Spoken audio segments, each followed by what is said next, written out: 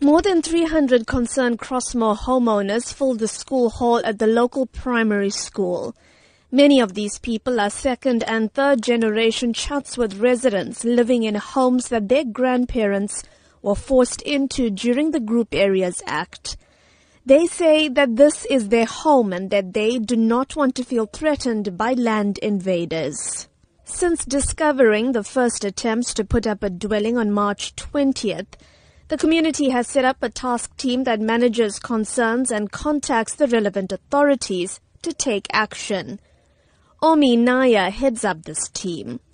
She says the invaders have tried to start constructing in 6 confirmed spots in just 10 days. Our mosque, our temple, our church is affected. Our people are fearful to go to the places of worship. By us being restricted to go to our places of worship, what are you going to live for? While the team acknowledges that the Land Invasion Unit, Metro Police and the SAPS are working with them to monitor the area, they say they want active measures to be taken to make land invasion impossible. It is now the community who is going to cut grass, clean out bushes, cut trees. They have eventually tried to assist us.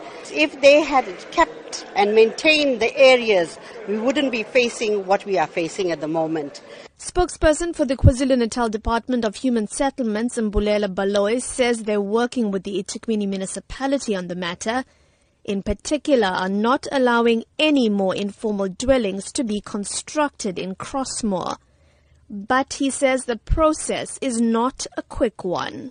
It has been happening for quite some time. Hence, we have decided that we have to be hands-on on the matter. We are also exploring legal avenues like going to the court to get an eviction order. But we are also in consultation with people who have invaded land because we have to make sure that we do respect the provisions of the Prevention of Illegal Eviction Act. Earlier this week, the municipality's head of Parks, Culture and Heritage, Tembing Khozi-Ngobo, told the SABC that the municipality's stance on land invasions was to act firmly and swiftly.